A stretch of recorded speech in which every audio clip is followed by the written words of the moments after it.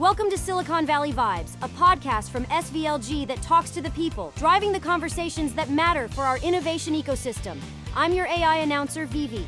We're aiming for the stars with our first conversation of the day, as we hear from Vice President, Chief Engineer for Lockheed Martin, Dr. Nelson Pedreiro. Dr. Pedreiro shares Lockheed Martin's vision for the future of space as we know it. Then we hear from Wen-Kuni Céant, CEO and co-founder of Politicking, who talks about how she plans to demystify the voting and political process, with the younger voters who will be playing a larger role than ever in next year's elections. And delivering this incredible content to your, you call them ears, right? Are our SVLG host Nadia Anderson, Chief of Staff and SVP of Strategy, as well as her co-host Peter Leroe-Muñoz, General Counsel and SVP of Tech and Innovation. Welcome to the show. I'm Nadia Anderson. And I'm Peter Leroe-Muñoz, and we're excited to be bringing you Silicon Valley Vibes. On this very special episode of Silicon Valley Vibes, I sat down with Wen-Kuni Céant, CEO and co-founder of Politicking, to talk about how she plans to demystify the voting and political process for younger voters who will be playing a larger than ever role in this year's elections. But first, I had an out-of-this-world conversation with Vice President, Chief Engineer for Lockheed Martin, Nelson Pedreiro. We talked about the legacy and history of Lockheed, their current programs, workforce development, and Space 2050, their vision for the future of space. So I won't spoil the episode for our listeners out there, but I will say, as somebody who went to college thinking that they were going to major in atmospheric science, I really enjoyed this conversation. Let's get right to it. Welcome, everyone. You're plugged into Silicon Valley Vibes, the premier source for information and insights into the innovation economy. On today's episode, we welcome Dr. Nelson Pedreiro, the Vice President and Chief Engineer of Lockheed Martin's engineering and technology team, for a discussion on the future of space. Nelson, it's great to have you join us. Hey, Peter, delighted to be here. I like to tell my team that space is cool again. And I love to be part of that and the opportunity here to be talking to you and reach our audience. Nelson, let's start with your current work. You are with Lockheed Martin, a global leader in space technology. What's your area of focus, and how does it fit into the organization's larger mission of celestial navigation and understanding? Hey, Peter, thank you. So let's see. I'm the chief engineer for Lockheed Martin Space. And we have a very broad portfolio, right? From protected communications to remote sensing to space exploration. And as the chief engineer, me and my team, right, we are really responsible for the technical integrity and the engineering content of all the mission areas and the systems that we provide and the customers that we serve. So that's in essence, right, what we focus on and what the chief engineer and the chief engineer's office is addressing is what is the technical content, what are the technical solutions, right, and then the program execution, implementation of those all the way through mission operations. Now, Nelson, what are some of those current programs that you and Lockheed Martin are focused on right now? At Lockheed Martin, our mission is to protect, connect, and explore. So if you look in the past, all the missions we served, and you look at the ones that we're serving now and the ones that we project in the future, they all fall into these categories, right? So, I think, let me talk about a couple because they're just so timely, right? Let me talk about something that was actually built right here in the heart of Silicon Valley, right? We have a long history. We have a long history here. Lockheed, we're now Lockheed Martin, but when we were established here in Silicon Valley, that was in 1956. And it was really to address two primary needs, right, of our customers in developed capabilities to go to space, including remote sensing, right, putting satellites in space that could observe the Earth for various purposes. And since then, we have had a strong presence on the Valley. We like to call ourselves anchor tenants in Silicon Valley, and And because of the high technology content and innovation of the that space systems require, we actually drove a lot of growth of the ecosystem here in terms of capabilities and advanced electronics and so on that would go into our system. So we really helped make the valley what it is today, and we're very, very, very proud of that heritage, right? But to talk about, to give you a couple examples of missions that we are recently completed or that we are working right now, I actually would like to start and be a little parochial and start with the near infrared camera, which is the premier scientific instrument on board of James Webb Space Telescope. Near infrared camera was built by our space science and instrumentation group, in Palo Alto, in our Advanced Technology Center, our research labs in Palo Alto. That really has been here for over 65 years. As I mentioned, we started in 1956, and that very first image, right, that we saw from James Webb, which was released out of the President Biden's office, was an image from NIRCam, and since then, James Webb Space Telescope, it has two other scientific instruments, have been generating science and really helping us as a species, right, get a better understanding of the origins of the universe and where we came from. Now, this instrument is very unique. It has a refractive design as opposed to a reflective design, meaning lenses versus mirrors. It's extremely compact. That allows us to make it very, very compact. It operates at very cold temperatures, 35 Kelvin, which makes it extremely difficult. It's a very precise optical instrument, as you can imagine. And it's designed and built at room temperature, right? But when you cool it down to these extreme temperatures, some of the optical elements, they move about an inch, and they need to come into alignment to, in a few nanometers. So you can imagine the engineering that's required to put that together. So the team worked on NIRCam for quite a few years, invented new technology, particularly in optical design, optical mount technology, optical alignment, detector technology, the electronics to operate this system, and it was like extremely successful. So we were very delighted with that. Another mission this one is even more recent, right? That we just had a few weeks ago, the OSIRIS-REx sample return. The capsule brought the sample from the Bennu asteroid, which was collected about 230 million miles from Earth.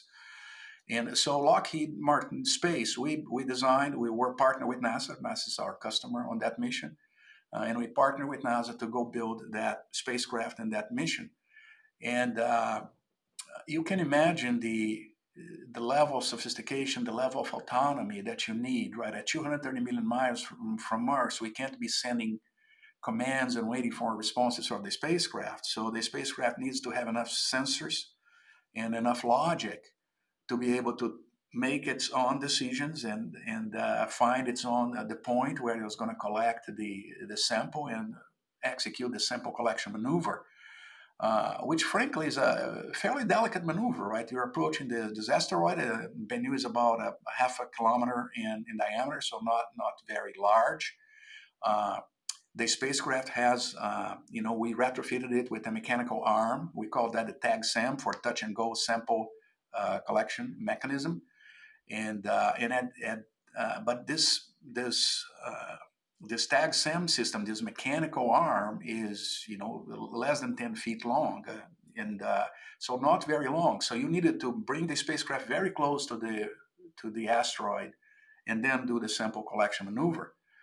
Just a curiosity here, the sensors that were used to do that maneuver were also invented and created here in Palo Alto at the research lab. It's called natural feature tracking. They use cameras like our eyes to look at the asteroid, to actually map the surface of the asteroid, and also provide relative distance and attitude so that the spacecraft can command its reaction wheels and thrusters and the arm to make to collect the sample. That was extremely successful, right? Then, of course, Bennu took close to 2 years in its journey back to Earth, and you can imagine also the another layer of sophistication, right, in terms of the thermal materials, thermal protection for as the capsule with the sample, enters the atmosphere. It enters at extremely high temperatures, which provide a tremendous heating on the capsule, and then it has to deploy the parachutes and so on for a successful landing, if you will, and bringing the samples. And all of that worked like clockwork. So now we're very pleased that we have these samples at the hands of the scientists, and now the fun begins, right? In terms of really finding out what are the materials that make up the asteroid and so on. I think we already found some water content, not in form of liquid water, but in form of some other compounds into the material, into the substance that was collected, the sediments, if you will. And then that will again help answer questions about how do these asteroids are formed, what are their constituents, right? And ultimately, how does the universe really works and where do we come from? So we're very, very excited about that. And I have other examples that I can share with you, but I'll pause here and see if you have any other comments or questions. Nelson, this is great background on some of the programs that you're working on there with Lockheed. You are like a modern day explorer. You're like Magellan of 2023, going out there and navigating around and bringing back information that helps us understand better our place in the universe. I have to ask, how did you come to this role at Lockheed Martin? Well, I can only tell you that I've been very fortunate and I've been very lucky, right? I was always very passionate about space and frankly about aircraft also, and anything that is aircraft related, space related, flight, right, and so on.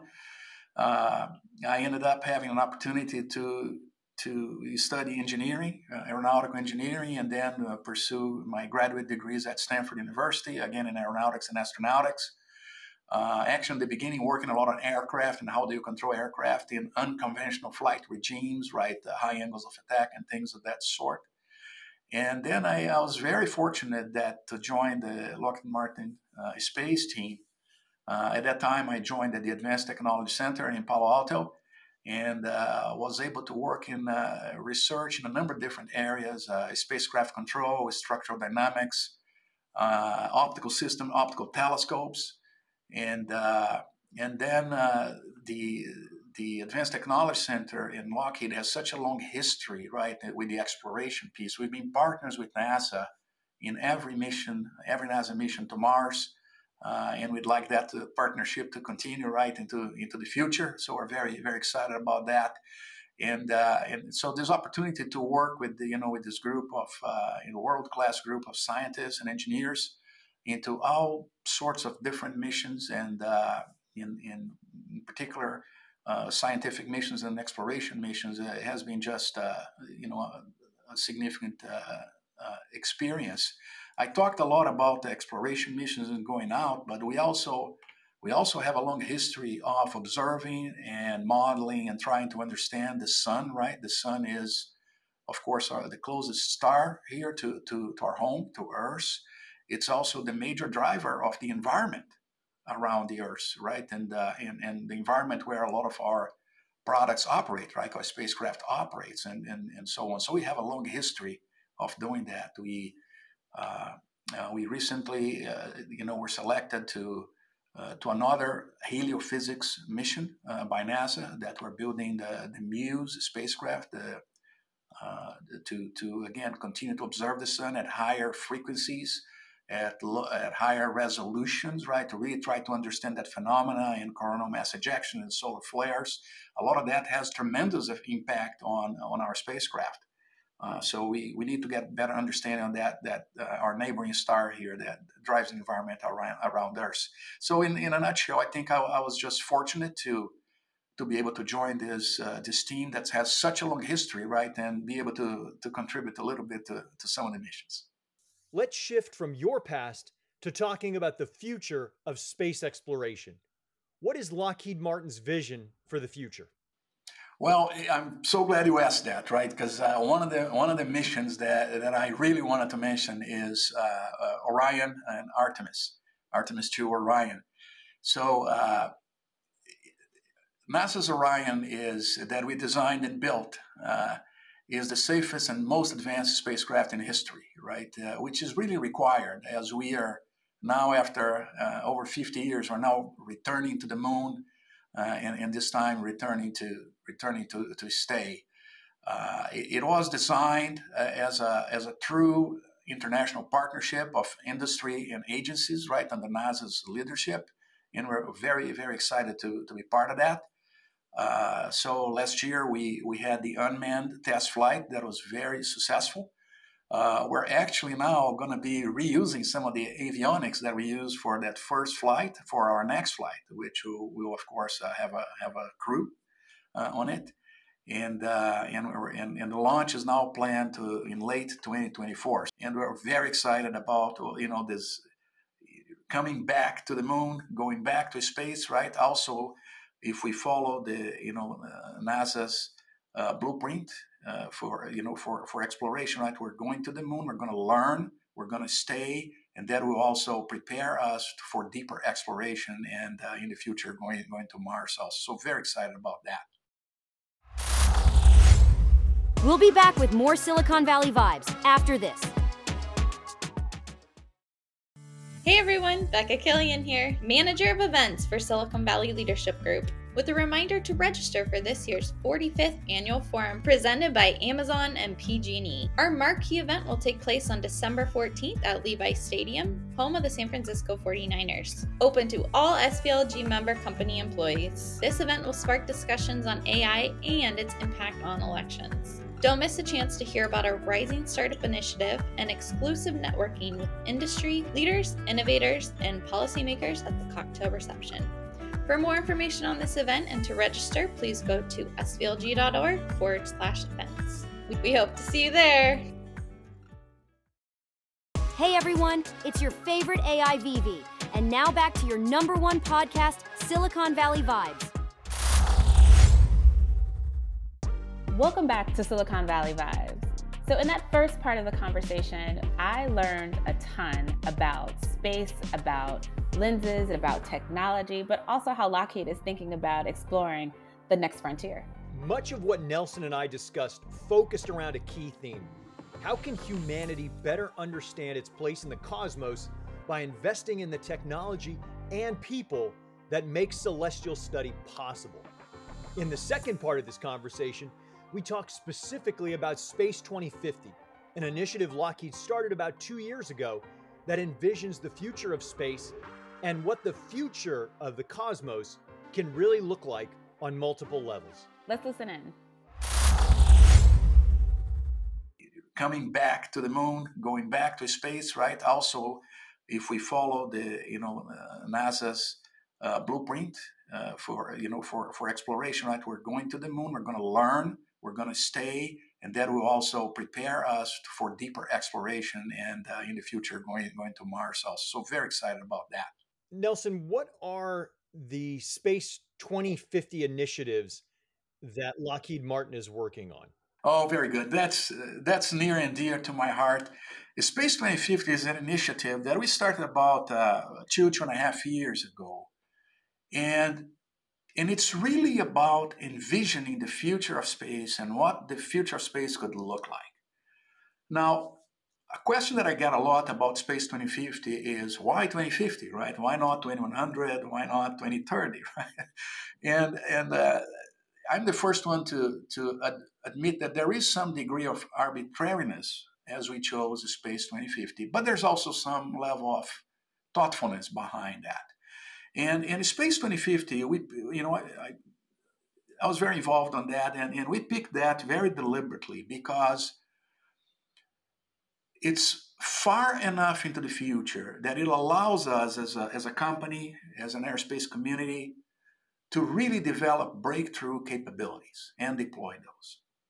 But it's not so far in the future that it becomes science fiction, right? And there is value and there is a role for science fiction, but for what we're trying to do here, which is really to envision the future of space 27 years out. Look at different scenarios, how things could play in different manners, and then identify trends or major technology capabilities that show up over and over again, even as you vary these scenarios into the future, so that we can start really putting some energy behind that and develop and accelerate development of those technologies, right? So now, when you think that far out, right, is we're likely going to get a lot of this wrong in terms of being able to predict, right, what the future is going to look like in space. But the way I talk to my team about this is that it's less about predicting as it is about envisioning. And also, we need to get comfortable with being uncomfortable and getting, some of this wrong. We're not going to get everything right. But as you envision different scenarios for the future of space, there are some major technologies that are going to be necessary, critical capabilities that are going to be necessary. So when you think about nuclear power and propulsion, when you think about on-orbit assembly, repair, perhaps even on-orbit manufacturing, when you think about extremely high levels of automation, to be able to control and task constellations with hundreds to thousands of spacecraft. Those are the kind of things that we want to accelerate development, right? When you think about infrastructure in space, right? Truly secure communications that are unbreakable. We're going to need that. That's a given, right? When you think about power in space, when you think about mobility on the moon and Mars, these are some of the fundamental capabilities that we're going to need for the future of space, and this is really what we were looking to identify and to develop, right? And frankly, in a lot of these areas, we have already started development because we identified those technologies, then we took action to start developing it. It's a work in progress, but we actually have some phenomenal results already, like in quantum communications. We last year demonstrated in the field quantum communications that is not only unbreakable and truly secure through quantum key distribution, but it also will allow us to increase the bandwidth. Think about bits per photon by a factor of 10, right? So then it really starts to get interesting when you start to have those kind of capabilities in place. So we're very excited about that. Also, when we talk about Space 2050, myself included, and my team and myself included, we were eager to go and talk about what's going to happen in space. But we did take a step back to think about and reflect what's happening on Earth, right, in that kind of time frame. And then how do we get to space, right? Access to space. And what's happening to Earth is very important because what we see in this next 27 years or so, it's another quantum leap in terms of automation and integration of analysis and design tools, right? So we've come a long way when you look back the last 25 years or so, but we have a long way to go. And we talk about things like one-click design, right? Just to put a moniker to it. And the concept that the space professionals will be able to really focus their energy and attention in terms of the top-level mission requirements. And we're gonna be able to automate a lot of the design. Today we have Chat GPT, right? Think in the future, Design GPT, right? Where we use years and years of experience, right, in terms of designing space systems from NASA, from Lockheed, from other companies, from other agencies to train, design assistants, if you will, that will have best practices embedded in them and will have the ability that, given high-level requirements, make recommendations and come up with designs on how to address those needs, right? So that takes care of the design front, right? We are already seeing mass production of spacecraft, right, with companies like SpaceX and Starlink, with Blue Origin and Project Kuiper, with OneWeb, right, proposing and some of already launching and building a spacecraft on a cadence, right? Lockheed actually was a pioneer on that with the Iridium system where we built 70 spacecraft, right? We have now come a long way. So if you have the automated design and development, if you're now producing spacecraft, mass producing spacecraft, what's left is in the middle is the development, hardware development. That is still something that today takes a lot of human involvement and human touch, if you will. It's still laborious. We also see in this next, through 2050, this long time frame, It's a long enough time frame that we're going to see now a lot of automation of that central portion of development. Right, the first time you develop, a new sensor, a new propulsion system, a new spacecraft, a new power system. Right, we're going to be able to automate that quickly. So when you think about one-click design, fully automated, you're also bringing high levels of automation through robotics, uh, additive manufacturing, and so on. And then you're producing on, you're mass producing a spacecraft. Now the speed of innovation is only limited really by the speed of ideas. And we're going to be producing the spacecraft on a cadence. We now need to get them to orbit on a cadence. And we have already seen how launch costs have come down significantly. We expect them to continue to do so. Nelson, even with the developments and the automation, certainly the space technology industry is going to require people to do a lot of that great work. What is Lockheed Martin doing to help grow a space-ready workforce? Oh, I'm glad to say that we're doing quite a bit in that area, and we have been doing quite a bit in that area for decades. We realized, right, that the systems we develop and build are critical for our nation. They actually improve quality of life, right? Improve humanity, if you will. And now we're invested in really bringing humanity beyond Earth, right? So that's something we're very excited about. But at the end of the day, the technology, as interesting as it is, and the systems are as capable as they are, uh, nothing of this help happens right without the driving force, which is the our workforce, right? Is the human energy, the human creativity, ingenuity, and drive, right, to make how this happens. So we have over decades paid a lot of attention to our workforce, working with universities, working with high schools and local high schools. I'm very proud to say that our team they donate a very large number of hours in terms of community service and so on, and that a good portion of those include sponsoring and participating in K-12 programs, right, giving talks and so on, and really trying to opening a window, right, so that our youth can see uh, the opportunities and the kind of work that they can do if they choose a career in STEM, right? Science, technology, engineering, and math. So inspiring. So there's an inspirational aspect of that, sharing the knowledge, inspirational aspect to that. We also work, as I mentioned, with we have had summer internship programs for as long as I can remember with universities. What we've done over the past several years here is actually expand that to high schools, and so we're doing that.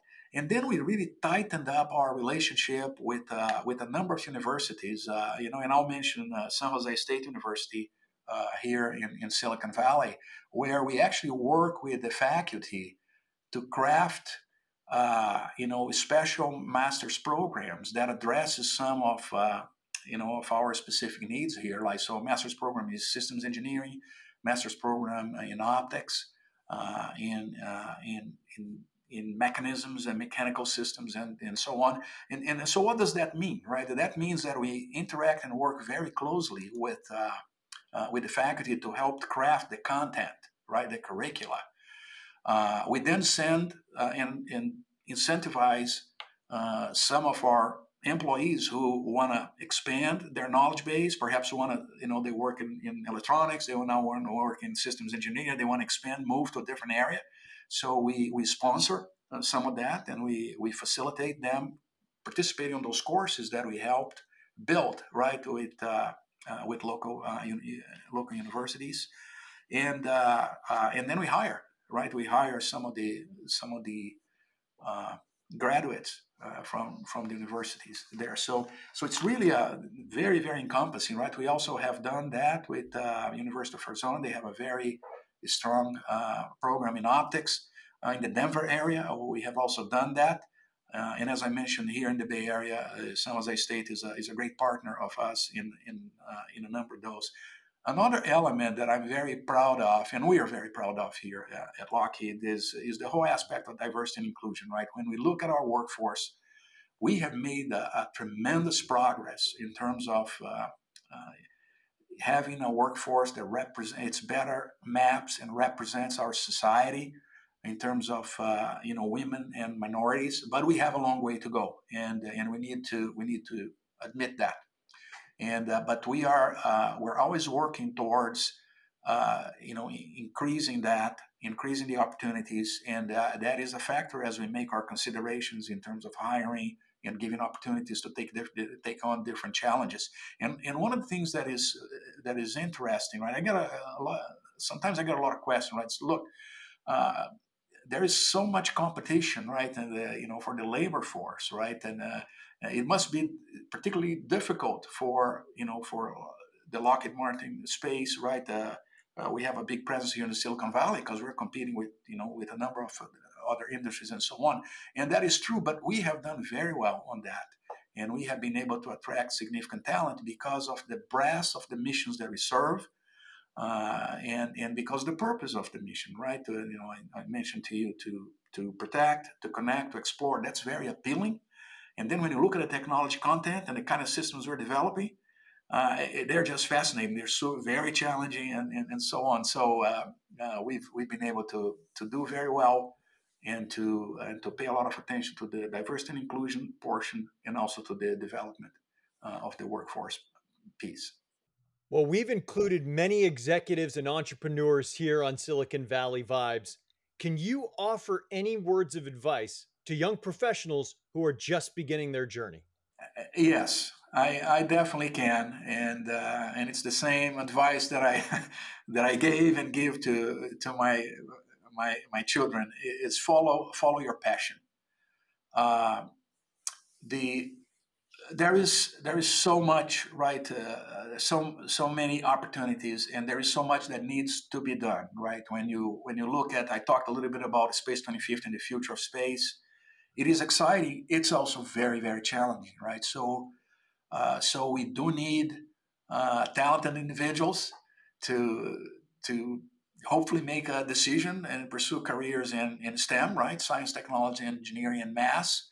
And preferably to get attracted to a career in space. There is when you look through history, the developments and knowledge and systems that we built to enable space systems have really benefited humankind as a society, right? Have improved quality of life. And when you think, moving forward, we see that actually accelerating, right? So my advice would be follow your passion and choose to make a difference, and come join the aerospace community. And we can definitely need all the brain power we can get. Nelson, thank you so much for joining us today. I can't wait to stay on top of the news of breakthroughs and discoveries you and Lockheed Martin are working on as we further explore the final frontier. Thank you again. Thank you, Peter. We'll be back with more Silicon Valley Vibes after this. Hey everyone, Becca Killian here, Manager of Events for Silicon Valley Leadership Group, with a reminder to register for this year's 45th Annual Forum presented by Amazon and PG&E. Our marquee event will take place on December 14th at Levi Stadium, home of the San Francisco 49ers. Open to all SVLG member company employees. This event will spark discussions on AI and its impact on elections. Don't miss a chance to hear about our Rising Startup Initiative and exclusive networking with industry leaders, innovators, and policymakers at the cocktail reception. For more information on this event and to register, please go to svlg.org/events. We hope to see you there. Hey everyone, it's your favorite AI VV. And now back to your #1 podcast, Silicon Valley Vibes. Welcome back to SVV. Nadia, I'm really excited to hear about your conversation with Wen-Kuni Céant. Next year's an election year, And all eyes will turn to ballot battles that will play out across our nation, from the White House right on down to local school board contests. And Politicking is ready to help educate and empower voters. You know, Peter, you hit the nail on the head on what I think is one of the major takeaways of the conversation. There's a lot that's going to happen in 2024, and we should be looking down ballots. So a presidential election, but there are tons of local and regional elections and initiatives that are going to help shape our democracy and that we all need to get up to speed and informed very quickly on. Let's check it out. So our listeners are in for an absolute treat today. We have, as they would say in the South, a bad motor scooter who you're going to hear from a little bit later.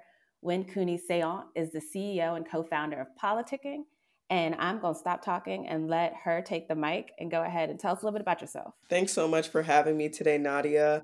As you said, my name is Wen-Kuni Céant. I'm the CEO and co-founder of Politicking.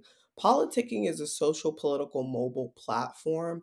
And really, the goal of the platform is to create communication between historically disengaged and disenfranchised communities and folks that have been historically part of that conversation. We do that in a myriad of ways, one of which being our mobile app, and where you can find electoral information. We also have a strong social media presence. And on Mondays, like today, we do conversations with elected officials, thought leaders, and different leaders within the community. And so we're able to interview those folks and really give them a platform amongst communities that they may not have historically touched. So your platform is dope and much needed. And before I get into a little bit more questions about that, I'm keen to hear a little bit about how you grew up, how you came to this space. What was the concept behind this? Yeah, absolutely. So I am of Haitian parentage. That's why my last name is French. And so growing up in Miami, Florida, the child of two Haitian immigrants, equity and disparity were terms that I learned earlier than most. And I learned those terms because they were things that I saw within my own community. But my parents always instilled the importance of education in me. And so after finishing up high school in South Florida, I went to Howard University, where my mom also attended. And so extremely proud that I was able to go to an institution like Howard. It was formative for me and my journey into adulthood and into womanhood. And being in the nation's capital, no less, certainly exemplified that experience in all ways and introduced me to politics early. But when I was at Howard University, I was studying biology and was really just interested in public health, biology, medicine, and how those affected Black and Brown communities particularly. But it wasn't until I went to grad school at Drexel University later in my academic trajectory that I realized that health policy had a great deal to do with politics. In fact, I realized that all of the things I was interested had a great deal to do with politics. And so I started digging in more on that, Nadia, and trying to understand who really wields the power in this country. Was it the physicians or was it the legislators making the laws about who governed our bodies and our livelihoods? And so once I realized that, I became fascinated with the world of politics. And I had already had some exposure to that through my tenure in DC, but was able to really return back to DC as an adult, really on fire about trying to figure out how to eradicate disparities both in the health and political segment. And so once I realized that politics was the arm that controlled everything, I realized that's what I better focus on. And so I had the privilege really of taking a gap year to apply for a Fulbright fellowship. And so just to talk a little bit about that, I believe that a lot of Black and Brown young people don't get the opportunity to do a gap year. And for me, I credit it with the formation of this idea because without having the time to sit around and think and ruminate on some of our societal challenges, I never would have had the time to really think of what politicking was and what it could be.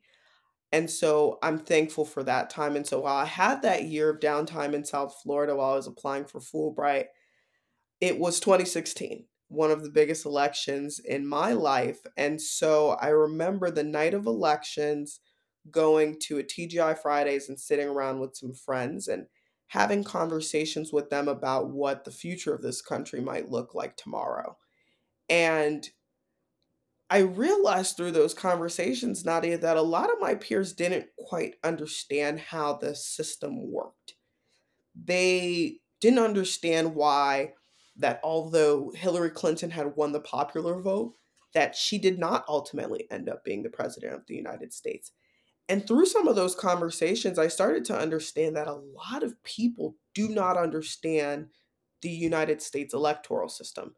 And so my now co-founder, Jordan Wilson, and I started to really do some deep digging and some surveying to figure out, is this a me problem or a we problem? And we realized it was a we problem. And what we really decided to do was create a tool that would revolutionize voting as we knew it, but also provide information to our family and friends in a way that we thought was palatable. And so that's how politicking was born. No, I love it. You dropped a number of jewels there. The first thing I want to sort of double click on is that realization that politics dictates everything. I will say a lot of us who work in the public policy space, we were trained as academics or we had watched things happen. But when you actually dig into it, you kind of figure out who actually, as you said, who wields the power and who actually is able to sort of like tip the scales. The next thing that you said that I want to also make sure that our listeners hear is the time to sit and think. There is a big movement now, especially amongst Black women, where rest is a revolution. And the fact that you need to be able to clear your mind in order to see all the things that are going to absorb that information and then to create and then to be able to figure out how you can problem solve because there's so many things coming at us at one time. So kudos to you for being able to do that. And then also that last piece that I want to talk about is that knowledge is power piece. And essentially it's the me versus me or a we issue or problem. And so politicking as a platform is focused on information. How do you distill all the information that is out there about elections happening at all levels of government and deliver it in a manner that people can like understand? Yeah, Nadia, it's a challenge. I'm not going to lie. It's something that we grapple with each and every day. And it's particularly challenging through really volatile election cycles like the ones we are in now.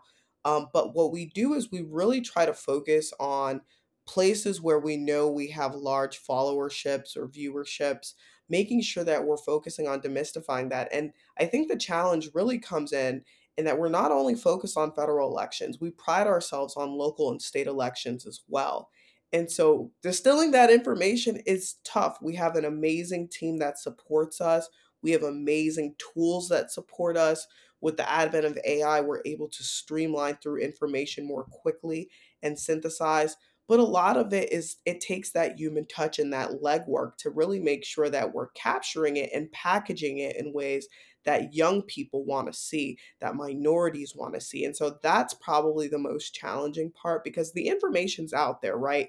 Even the information that we produce on politicking, you can go and really deep and dig deep and find it through your board of election websites, right? But it's clunky and it's outdated.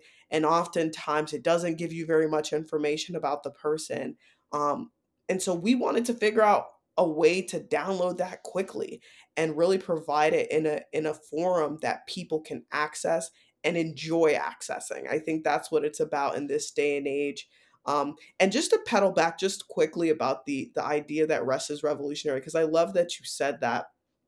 I believe that all of us, particularly minority communities, have these amazing and incredible $1 billion ideas brewing inside of us, right? But unfortunately, we are so focused on the go, go, go of society and the pressures of the workplace and education and trying to really prove that we're enough that we don't get to sit and grapple and think about these things and think about how we might affect them. And so I just encourage all of our listeners to take that time for self, take that sabbatical, take those days off to sit around and think and come up with ideas that may very well change the world. I think they're all inside all of us. I always say there's not a disparity in, knowledge or intellect. There's a disparity in opportunity. And I think that's exactly what we see here. No, you are 100% spot on, that disparity and opportunity. And I'm going to, again, echo that point of encouraging all of us to take the time, use those leave days, use the time to sit quietly in a corner. And definitely because I think the solutions are absolutely out there to some of the biggest problems we face. And I think our communities respectfully hold a lot of those things because we've seen a lot, we've experienced a lot, and our voices are increasingly need to be more at the table, so to speak, for lack of a better word. I want to talk a little bit about what's coming in 2024. But before I get to that, you mentioned the fact that we are essentially polarized when it comes to elections and to policy and our parties and all of the above. How have you experienced going out and like educating people when it comes to the fact that like you are a Black woman, so people may assume you politically lean one way? How do you build trust with the masses? Because we need to get the masses up to date on how all things work and we need to reach everybody. So how do you think about that? That's a great point. I think it starts with really sitting with people where they're at. Going into communities, first off, that have been historically ignored is really one of the ways that we establish trust. And we're not afraid of those communities because we're from those communities, right?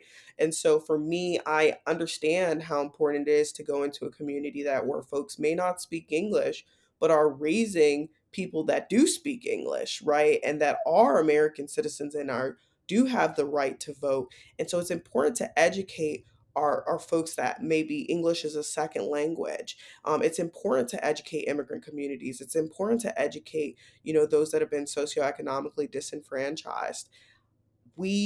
Jordan and I are from those communities.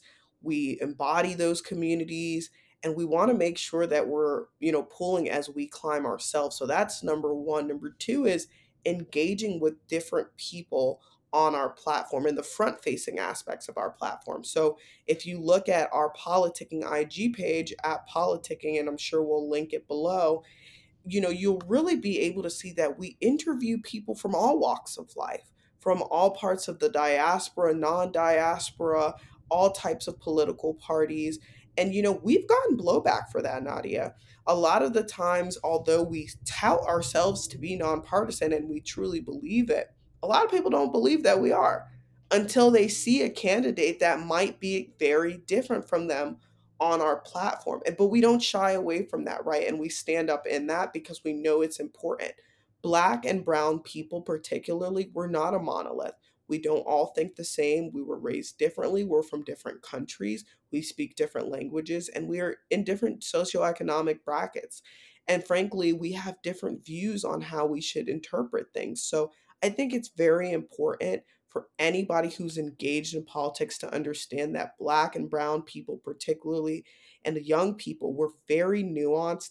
We're pushing away from that archaic two-party system, and we're walking into something new that I think hasn't quite been realized yet. But politicking's on the forefront of developing of what that might be. No, that last part, I love it. We are absolutely walking into something new, and it's going to be interesting to see how things shake out. And I also love the fact, too, of being very intentional about making sure that you're collecting all the information and want to double click on the fact that diversity means a lot of things. Like we are nuanced. We don't all think the same. Our life experiences will shape how we think about politics, but also how we show up and engage in election cycles. And so you have the broadest net possible to bring as many people under and in and to be a part of what's happening. And I think that's like to be commended. And I love what happens when you actually like intentionally go out and do something and think about it that way. Okay, so $1 million questions, 2024 election. It's about to be one of the most exciting times of year for people who care about politics and engage in these things. Which should be everyone. Which should be everyone. So everyone. So what are your thoughts overall about 2024 and how we should be thinking about making sure everyone's voices are heard, but also everyone has the information that they need in order to make informed decisions? Well, for me, Nadia, it's about uplift, uplift, uplift, right? A lot of folks are just focused on the presidential election. We know that's coming up. It is extremely important, and I encourage everyone listening to vote in that election, but also vote in your local and state elections. So for politicking, that looks like how do we highlight mayoral races? How do we highlight state legislator races? How do we highlight congressional and Senate races? Because they're all extremely important and formative. Just because your presidential pick won doesn't mean they'll be able to actually get anything accomplished. And so, how do we set people up for success? And how do we uplift young leaders that are currently doing the work? I went to the Democracy Summit at Howard University a few weeks ago, and it was founded by Nikki Hannah Jones, I believe, with the writer of the 1619 Project. Brilliant.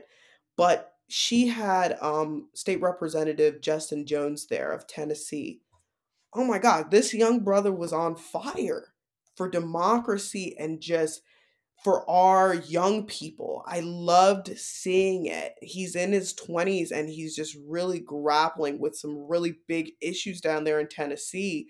And although they've tried to silence him, it hasn't been working. And so when I see folks like that, that's who we want to invite on our platform. That's who we want to uplift. That's whose names we want to say because it provides modeling for the next generation, right? We can talk all day about making sure everyone votes, which is important, and that's what we stand for. But also, how do we make sure more young people run for office? How do we make sure more young people get engaged and involved and work in these capacities so that they can understand the nuance of government and then understand why voting is so important in the first place? So I think, there's so many parts of the pie that are going to come together in 2024, and we're really trying to make sure that we touch each and every one of them. But we're really focused on uplifting voices that the traditional media might not uplift. No, I love it. I think it can't be overstated the importance of focusing on those down ballot races. I was seeing recently in the news reporting on like a sheriff's race was determined by literally like one vote. So like every vote counts, every vote matters. And also making sure too that millennials and Generation Z definitely think a little bit differently about it, but making sure that we are engaged and getting ready to engage now because it's our democracy for better or for worse. And so making sure that we participate, because if we don't participate, nothing changes, but also too making sure that we are out there and breaking down some of the silos that may have existed in the past. So I love everything about what you just said. So I know we are brushing up on our time, so I'm going to turn the mic over to you to give any last words to our listeners. What do you want us to walk away with today? I think it's important that everyone here pay attention. We're in a really critical time. We're seeing things that are happening in the world that are unprecedented right now. And whatever you're passionate about, it's happening, whether it's environment, whether it's war, whether it's national security, whether it's artificial intelligence, whether it's small businesses, startups, all of these things are happening now. And how we vote or don't vote next year is really going to inform the way policy is being rolled out in regards to all of those things. And so I urge you all to pay attention to the issues that matter to you. And they may be different, right? Nadia and I are both Black women, but we may be passionate about two totally different areas. But guess what? There's one way to make sure that both of our areas are taken care of, and that's through voting and that's through civic engagement. I urge you to use resources like politicking and making sure you're connecting with your candidates. And don't stop when you elect someone. Make sure you're holding them accountable. Make sure you're checking in on the progress of their administrations. And make sure that you're encouraging young people to run for office because they can and they should be the ones on the forefront of elections moving forward. And so I'm excited about what's to come. I'm excited about the growth of politicking. And I'm so excited about the opportunity you all gave me today. Wen-Kuni, thank you so much for your time, for being here, for your expertise, for the inspiration, and for dropping those gems to our listeners. We will all definitely be keeping an eye out for politicking, download the mobile application, but also engaging over the course of the next 12 months, which are going to be absolutely formative for our nation and our democracy overall. So thank you again for your time. Thank you. And that was the conversation. One thing I really appreciated about Ms. Céant's comments is that she and politicking rightfully recognized that underrepresented communities are not monoliths, and they don't vote that way. Each group contains multitudes, representing the full breadth of human condition and experience. And I appreciate that willingness to accept people for the complex beings they are and not place individuals in tiny boxes with assigned values or beliefs. Nadia, was there anything in your conversation with Wen-Kuni Céant that really stood out to you? You know, Peter, what really stood out to me in the conversation was sort of how the magic happens when it comes to the creative process and problem solving. How important it is to have those quiet moments and being able to sort of clear out brain space, to be able to think about problems, to think about solutions, and also to be innovative in your approach and doing exactly what was alluded to, meeting people where they are, but also making sure that you evolve and move with the times. Nadia, meeting people where they are is a key theme, I think, in both episodes. Whether it's meeting them here on Earth as they're educating themselves and ready to go into that ballot box, or meeting them as they're preparing innovative and new ideas for exploring the furthest reaches of space through the work that Lockheed Martin is doing. And that wraps up this episode of Silicon Valley Vibes. Please like, share, and subscribe. And remember, with millions of stories in Silicon Valley, you can't always get all of the details. But you can get the vibes right here on Silicon Valley Vibes. We'll see you next year. Thanks for listening to this episode of Silicon Valley Vibes. How about a hand for the amazing humans and AIs that make our show so great? Produced by human Chuck Dickinson and the other humans at Silicon Valley Leadership Group. We'll see you next year.